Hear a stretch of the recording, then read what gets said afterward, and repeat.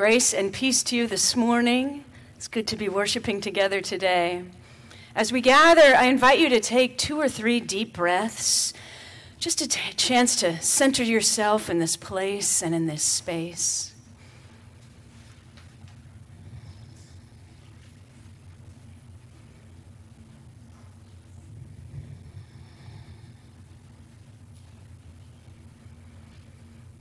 Truly, the Spirit is moving in and among us this morning. Let us now prepare our hearts and minds to worship God. Good morning. Standing or sitting, please join me in the call to worship, which was inspired by Psalm 119. Happy are those who walk in God's ways. Blessed are those who see God with their whole hearts. Faithful are those whose eyes are fixed on righteousness. Joyful are those whose hearts are filled with praise. Come, let us worship the one who leads us in the ways of life.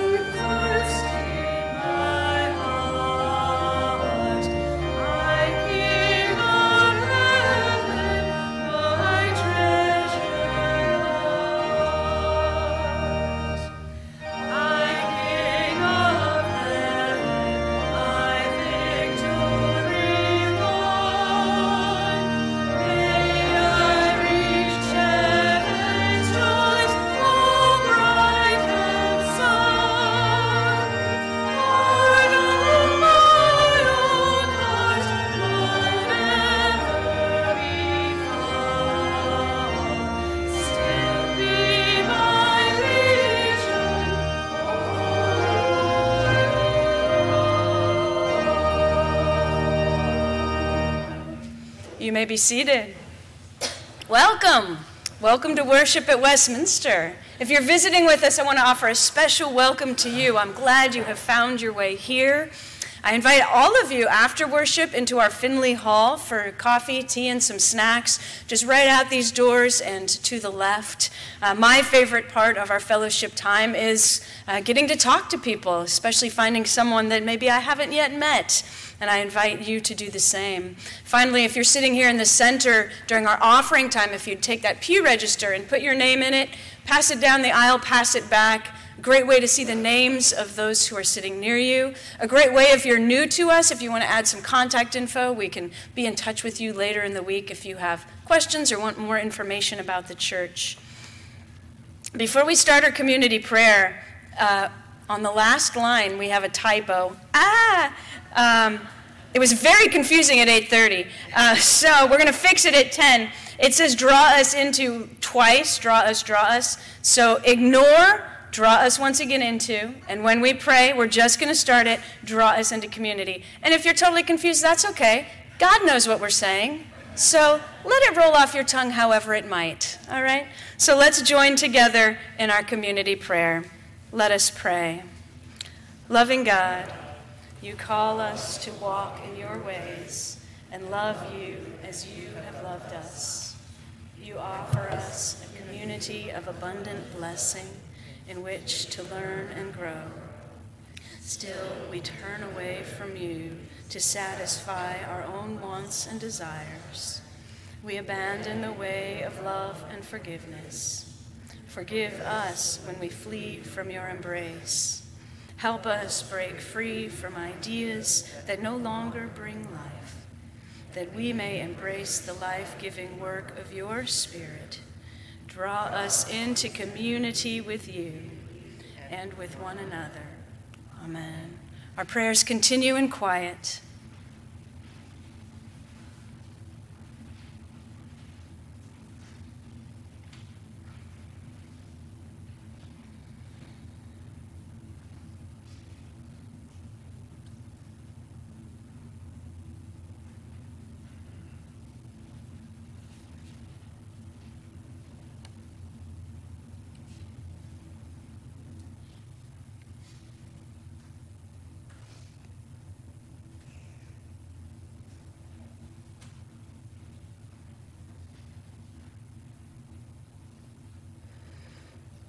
Amen. Friends, know that God's love finds us no matter how far away we wander. God finds us and God brings us back home. For we are forgiven in Christ. We are made new each and every day. Thanks be to God. Amen. So as we continue our time of prayer with our joys and concerns, I'll start by offering a prayer of healing for Bruce Vieira, who was supposed to be our lector today, but tested positive for COVID. So Bruce may be watching at home. Bruce, our healing prayers are for you. And I want to offer a prayer of joy for Ruth E. Wells, who thought she was just going to be able to sit in the congregation and listen to the beautiful music of Glenn and Martha today. And no, she is now our lector. So thank you, Ruthie, for stepping in at the last moment. Now, how about you? What's on your heart and mind today that you'd like to share with us? Yeah, Barb. Over the last 20 years, Mickey and Tony Goldless have been very active in our medical work in Guatemala. They're members of Rosh Shalom Synagogue, and their daughter, Aliyah, living in Israel, died this last week. So Barb offers prayers for the Golbus family, who are members at Congregation Kol Shafar, but have been very involved in various events here at Westminster, too. And their daughter, who is living in Israel, died this past week. Yeah. Others? Other joys and concerns to share? Yeah, Jim. As we approach the one-year anniversary of the invasion of Ukraine, I pray for the people of Ukraine and the unwilling people of Russia that are also involved. Yeah. Jim's praying for the people of Ukraine, also the people of Russia, as we approach the one-year anniversary of the invasion of Ukraine. Yeah, Ruthie? For Jimmy Carter. The prayers for Jimmy Carter, now on hospice care. Others? Yeah, Chris. Prayers for the Ernst family. We had a memorial service yesterday with the matriarch, the grandmother, a cousin of mine, and just a fabulous family. The church was overflowing. And so prayers for the family as they went through the grief process. Yeah. Chris, prayers for the Ernst family, her family. So your cousin, you said it was, died recently. She was the matriarch of the family, and they just had the memorial service for her yesterday. Others? All right. Let's have a few moments of quiet, and then I will lead us in the Lord's Prayer. So let's be in prayer together.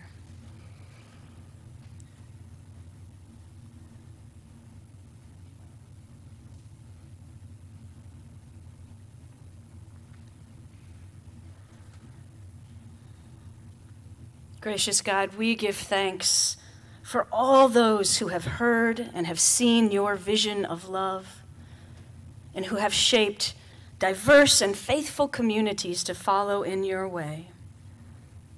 Continue to open that vision to us, that we continue to grow in love for one another. And hear us now as together we pray the prayer that your Son taught us, saying, Our Father, who art in heaven, hallowed be thy name. Thy kingdom come, thy will be done, on earth as it is in heaven. Give us this day our daily bread, and forgive us our debts, as we forgive our debtors. And lead us not into temptation, but deliver us from evil. Thine is the kingdom, and the power, and the glory forever. Amen.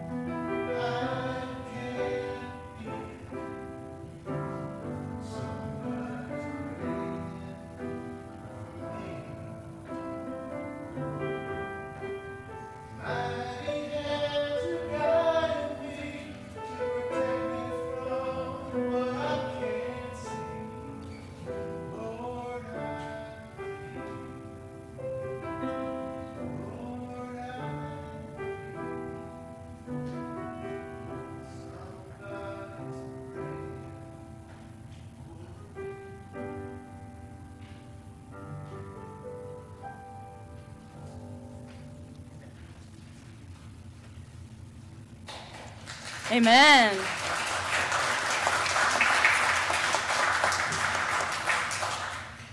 So this is the third Sunday of the month, which means it's Birthday Blessing Sunday. If you have a birthday in February, or maybe if you missed a birthday in a previous month, a blessing, then I invite you to come forward.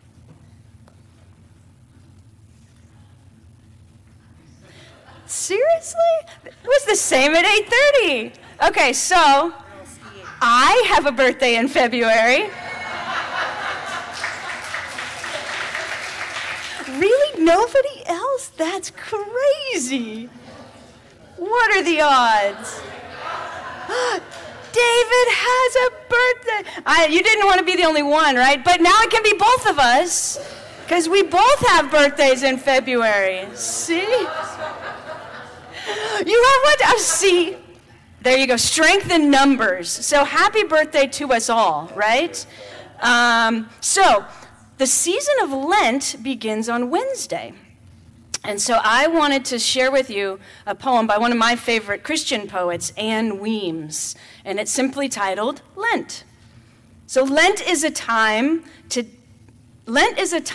take time to let the power of our faith story take hold of us. A time to let the events get up and walk around in us. A time to intensify our living unto Christ. A time to hover over the thoughts of our hearts. A time to place our feet in the streets of Jerusalem or walk along the sea and listen to his word. A time to touch his robe and feel the healing surge through us. A time to ponder. A time to wonder. Lent is a time to allow a fresh, new taste of God. So my hope, my prayer for you on your birthday is that all of that doesn't just happen in Lent, but happens throughout the year, a time to allow a fresh, new taste of God. May it be so.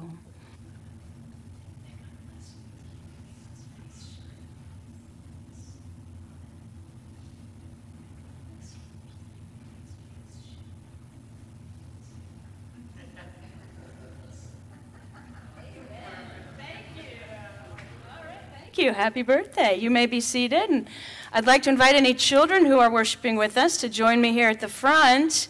I meant to mention during the joys and concerns that this is a week of school break for most Marin kids. In fact, Rob and Jeff and their families are both on vacation this week. So I would certainly offer a prayer for those who are traveling, for those who are just finding a week of rest and rejuvenation. Conrad, you are a brave, brave soul. Thanks for coming up to join me. I bet I can get one more person to join us. That person right there. Come on, you can do it. You can do it. Just so Conrad, it's not all by himself. If you're worshiping with us for the first time, this is my child, and he's kind enough to join us. So, there once was a time when people would get dressed up really fancy to go to church. You know, all men would all wear their ties and women would wear their nice fancy dresses. And that doesn't happen quite so often anymore, but there is something to be said for maybe dressing a little extra special to come to church. Ben calls that his church shirt. If you only see Ben on Sundays, you might think that's the only shirt he owns because he wears it. But it's kind of a nice special shirt that he sets aside just for church. But I was realizing that I wear this robe, and so you can't really tell if I'm, wearing some nice fancy clothes. So I asked my family last night if I could maybe borrow some of their fancy stuff just to look a little extra special for church. So here's what they gave me. They gave me some really fancy bracelets I'm going to put on, and this very large, fancy ring, right? And then I got a tie. Who says they're just for men, right? Put on my fancy tie. And then perhaps my most favorite thing of all, when I asked for fancy clothes, this is what I got. A cape! Why not? Why not? I'm not even sure if it's going to fit around my neck, but we're sure going to try. Oh, yeah, no problem. So now I'm looking good, right? I'm all ready for church. But really, so as I mentioned, that we dress maybe a little extra nice for church, but not nearly as much as we used to back in the day. And that's probably not necessarily a bad thing, because though it's sometimes fun to get a little dressed up extra special, God probably doesn't care quite so much about my fancy bracelets or my ring or my cape, right? What God is hoping that, even if we get dressed up for something special, what God is really hoping is that sort of we maybe dress up our inside, dress up who we are. And in fact, not just dress up, but every single day, we act in extra special ways not just dressing extra special, but we act with extra special love, extra special kindness, extra special care for people. We work to make sure there is justice, there is righteousness in the world. Big words that you're going to learn about later. If you want to dress up nice for church, that's nice. But what we really want to do, what God really calls us to do, is think about how we're acting extra special when we're interacting with other people, when we're interacting with ourselves, with love, with care, with kindness. So I want you to think about that this week. Whatever you may be wearing, how are you acting? How are you behaving? How are you in relationship with people in the world? I probably won't keep this on for the rest of worship, even though I'm looking pretty snazzy. But I will act with love always. All right, so I see Sally back there, and Ben's going to head out too for Sunday school. Ready? Go now in peace, go now in peace. May the love of God surround you everywhere, everywhere you may go.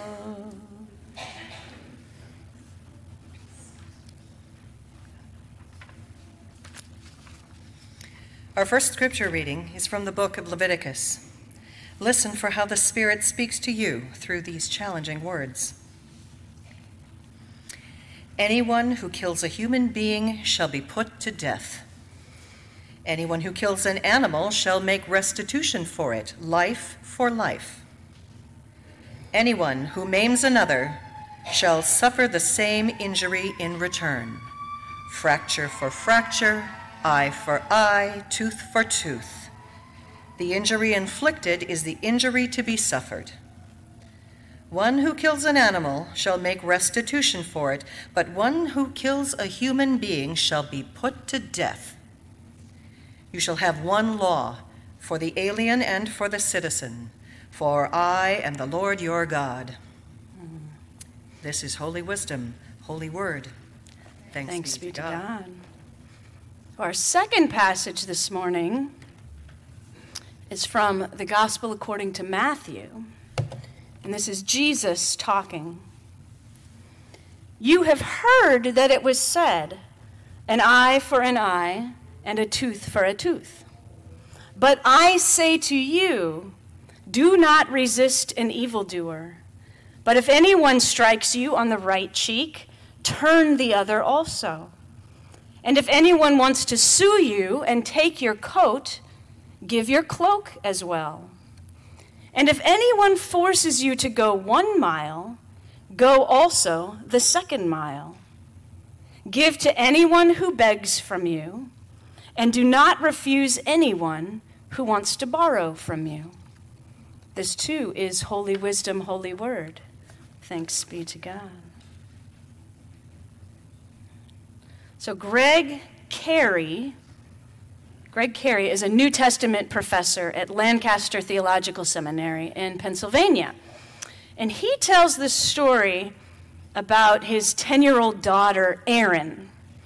And he says, stumbling into the kitchen after a long day of work, I put down my groceries and I listened to my voicemail. There was a message from Erin. Dad, I'm the lector at church on Sunday, and I have that passage that says, turn the other cheek. You know that passage, right? Do the other Gospels have that same passage? Is it different in the other Gospels? Could you let me know? Because, no offense, Dad, but I think Jesus is wrong. Now, I'm not sure what my favorite part of that story is. It's either a 10-year-old calling Jesus wrong, I love that, or it's the, no offense, Dad. You know, I can imagine sort of the unsaid part of that conversation, something like, you know, I know your job is to study and teach the New Testament, and I know I'm questioning the man on whom you have based your entire life and career. Yeah, but I think he's wrong. I would have loved to know how he responded to that, who knows. But I can understand where she's coming from, right? I mean, this passage, turn the other cheek, right? Walk an extra mile. Give up all my clothes, for goodness sakes. You know, what is Jesus talking about? Who would willingly do any of that? Of course, Not that the passage from Leviticus is any easier, right? You know, that passage which talks about putting people to death, causing bodily injury, right? Fracture for fracture, eye for eye, tooth for tooth. That's violent. So obviously both of these scripture passages need perhaps a little extra look today. So I'm going to start with Leviticus. So Leviticus was written at a time when the system of retribution, of retaliation, had spiraled way out of control. Now, you know that thought that the punishment should fit the crime. Well, in those days, the punishment did not fit the crime, right? There were often punishments that were way out of line with whatever had happened. You know, people would face, often violent consequences for what were minor infractions. When this happened informally, say just between two people having an argument, this also happened formally in the legal system, punishments that, didn't make sense based on whatever had happened. So, these laws that we hear in Leviticus, and they also show up in Exodus and in Deuteronomy, were an attempt to enact a more fair justice system. If we get deep into the Latin, they're called lex talionis, which is the law of retaliation. And rather than promoting violence, which is kind of what it sounds like, their goal actually was to curb violence, right? Their goal was to make sure that penalties weren't arbitrary, that punishments weren't more severe than the crime that had been committed. You can retaliate, but you can only retaliate for as much as has been done to you. So this was it was a good step in the right direction back in those days. The problem was that these laws still perpetuated that cycle of violence, right? Violence was still an okay consequence, just as long as it wasn't too much violence. So still troubling. So fast forward many, many years later, and then we have Jesus. Jesus, who during his Sermon on the Mount offered several different teachings that started with, "You have heard that it was said." In fact, we heard some of those teachings last week. Rob preached on them last week. And Rob made the point that Jesus would take an established rule or law, and in the teachings we heard last week, Jesus basically made them harder to follow. If we think about these rules and teachings and we follow them with love and with justice, often that's more challenging. So Rob last week, he called that taking it to the next level. So this week, we have yet another one of those teachings, and this time, Jesus seems to sort of take the teaching and turn it on its head, right? You have heard that it was said, an eye for an eye and a tooth for a tooth, directly from Leviticus. But I say to you, should anyone strike you on your right cheek, turn the other as well. Now for me, this is where we get back to that 10-year-old daughter. Jesus, what are you talking about? It sounds to me like you're telling me to get hit now on both cheeks. Not going to be very behind that, Jesus. I'm sorry. So what's happening here? Scholars, of course, have several theories. One theory has to do with sort of the status in society at the time of Jesus. It's a very hierarchical society. Status was important. And I don't want to dwell on the violence too long, but let me talk a little bit about how you hit someone on the cheek.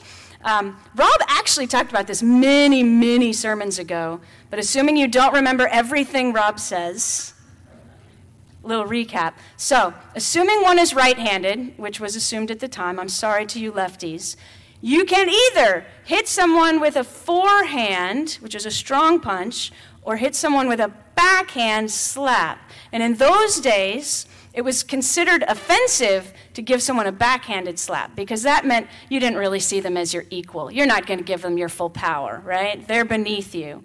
It was the forehanded punch, that's when someone's your equal and they get your full strength. So if you think about a right-handed person, if they give a backhanded slap, that will hit the other person on their right cheek.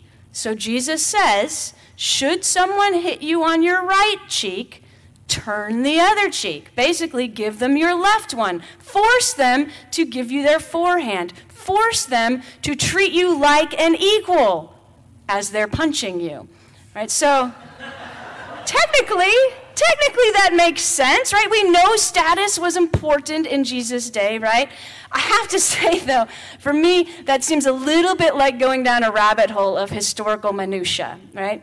And if we truly are going to take it literally, get hit on both cheeks, well, then we need to take all of his other teachings literally, too. Like, how about the one where he says, if someone's going to court and suing you for your cloak, give them your coat as well, or maybe it's vice versa. Either way, basically that's the outer and the inner layer that people wore in those times. So then you're standing naked in the courtroom. Probably not what Jesus really meant, right? So what's Jesus getting at here with these teachings? What Jesus is trying to get us to do, really urging us to do, is to break that cycle of violence, right? He says, do not resist an evildoer. Don't respond to an evildoer with more violence and more hatred, right? Don't respond to evil with evil. Break that cycle. So there's another seminary professor, Matthew Meyer Bolton, and here's how he explains it. He says, Jesus' instruction, do not resist an evildoer, actually points to a deeper, more radical kind of resistance. Non-cooperation in the underlying paradigm of hate and brutality involved in evil doing. You gotta love theologians. They put all their big words in one sentence. So I'm gonna say that again, right? So what Bolton is suggesting that Jesus is calling us to do is non-cooperation in the underlying paradigm of hate and brutality involved in evil doing. He continues, in fact, we may say that for Jesus, true resistance to evil entails a defiance of the vicious, endless cycle of enemy making. Do not fight fire with fire, says Jesus, fight fire with water. Refuse to take part in the all too familiar work of injury and domination. Right? Stop that cycle of violence, of hatred, of evil. Now, before I go further, it's very important to state very clearly that this doesn't mean that we stay in situations that are harmful or violent, right? Turning the other cheek doesn't mean we don't have any boundaries. Right? It doesn't mean that we allow ourselves to be wounded in ways that injure or frighten or leave us, not feeling good about ourselves. Here's more from Meyer Bolton. He says the centerpiece of this teaching is non-cooperation with harm in all its forms. It entails discontinuing arrangements that allow or enable perpetrators to wreak havoc. So turning the other cheek, not about having no boundaries, it's actually about having very strong boundaries. So Jesus' teaching doesn't mean we stay in situations that are harmful. So what does it mean? What does it look like to turn the other cheek? What does it look like to resist by non-cooperation in the underlying paradigm of hate and brutality involved in evil doing? That's going to be my new catchphrase. So I want to show you a scene, if my technology works, from the movie 42. It's a movie about Jackie Robinson, who was the first black Major League Baseball player.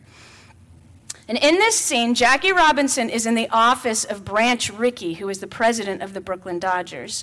And this is before Robinson actually takes the field to play any Major League Baseball. And basically, Branch Rickey is telling Robinson, warning him about all of the hate and the ugliness that he is going to face once he starts playing. Rickey just lays it out for him. The taunts and the insults he's going to get from the opposing players and fans, all the struggles he's going to have when he's out on the road at restaurants and at hotels. Just over and over how difficult it's going to be. And then Branch Rickey stops and he looks at Jackie Robinson. And he's like, "So when this happens, what are you going to do? Are you going to fight back? Are you going to ruin all my plans?" And then this is how Robinson responds to that. So it's a little hard to see. The scene is dark, but hopefully you'll at least be able to hear what happens here.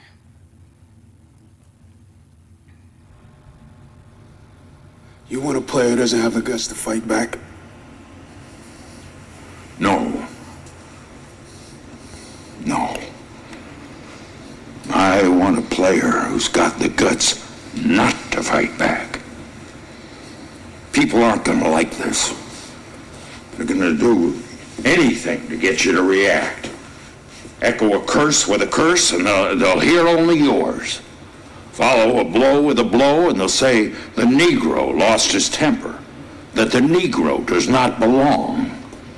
Your enemy will be out in force, and you cannot meet him on his own low ground. We win with hitting, running, fielding, only that.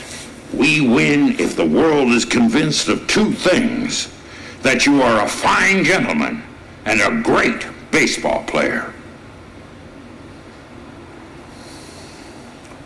Like our Savior, you gotta have the guts to turn the other cheek. Can you do it?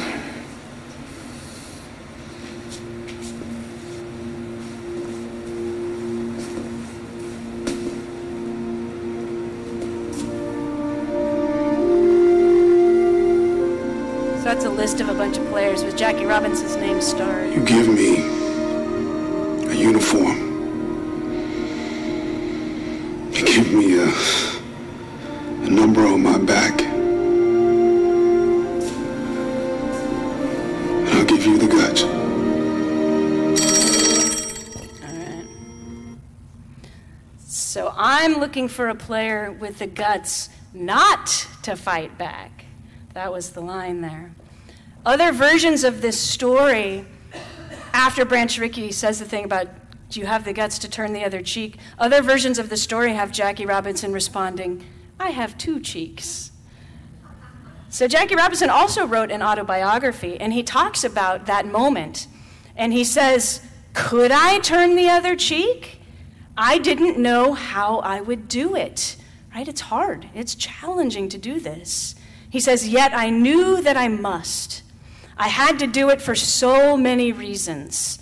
For black youth, for my mother, for myself. You know, both Robinson and Rickey realized that nothing would be accomplished if Robinson just kept fighting back, kept perpetuating that cycle of hate. But he did have an opportunity, not necessarily to stop the cycle all by himself. He can't do that. But he did have an opportunity to make an important statement with his nonviolent resistance, right? Resistance that wasn't responding with hate and evil.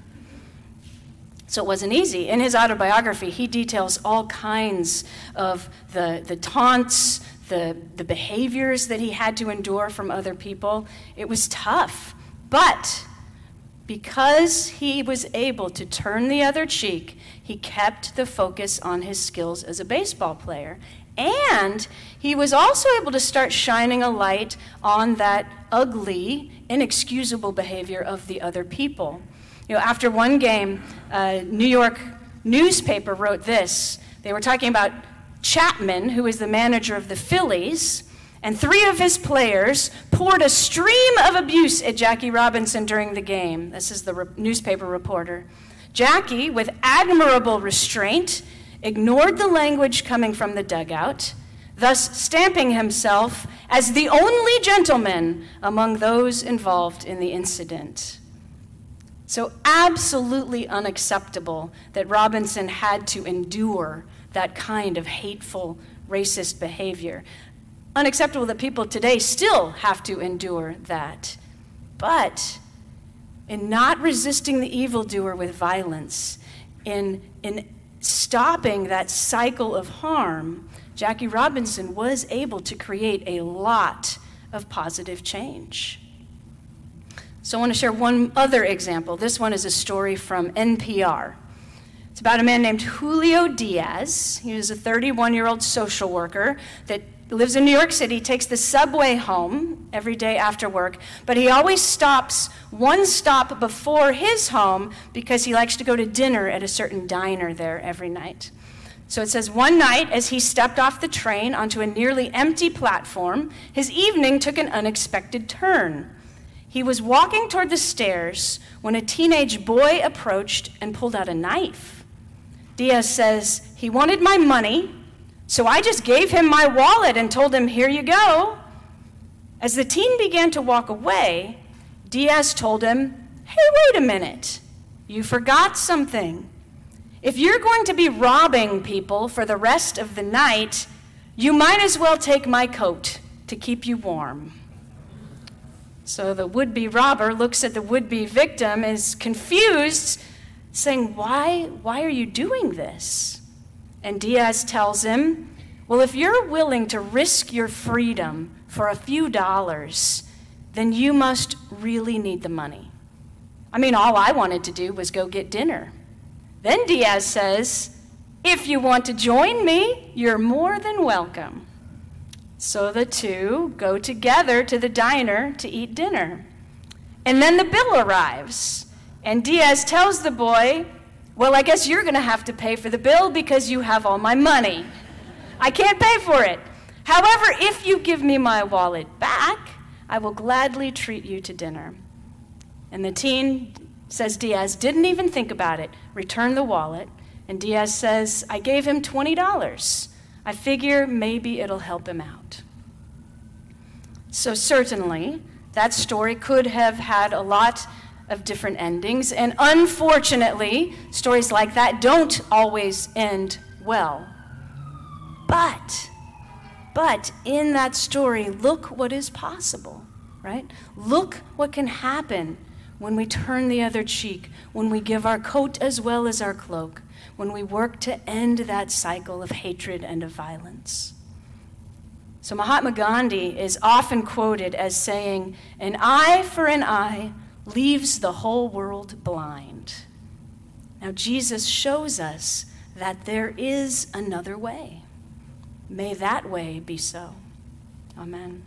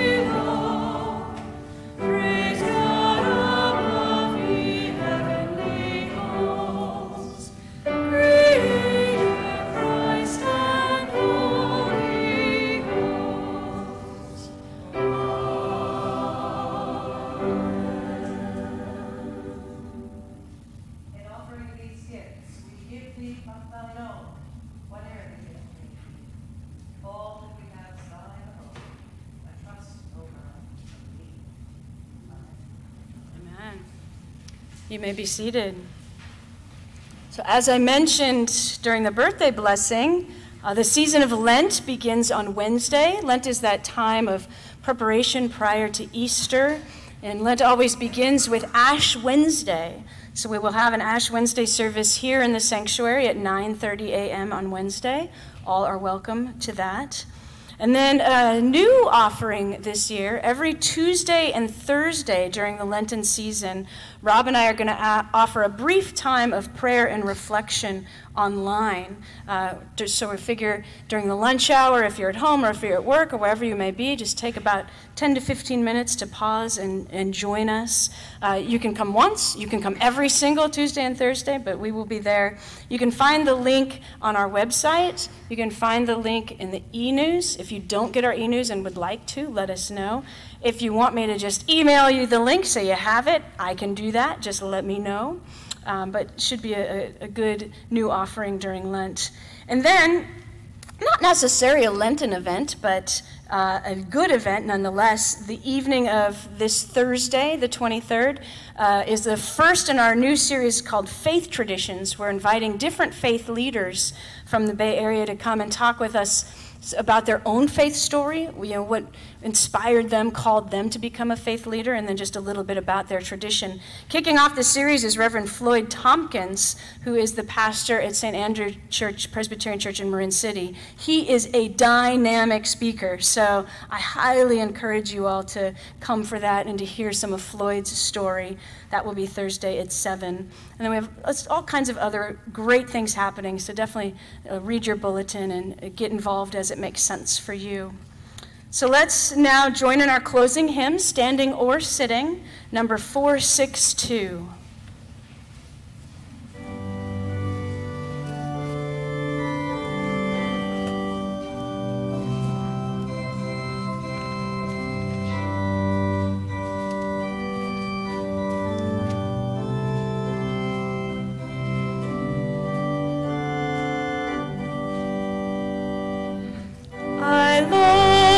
Tell the story of unseen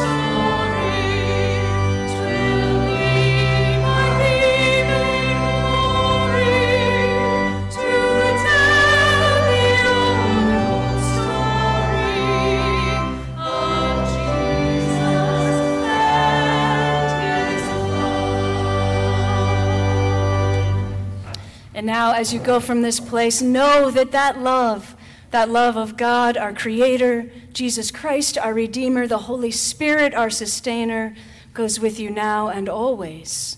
Amen.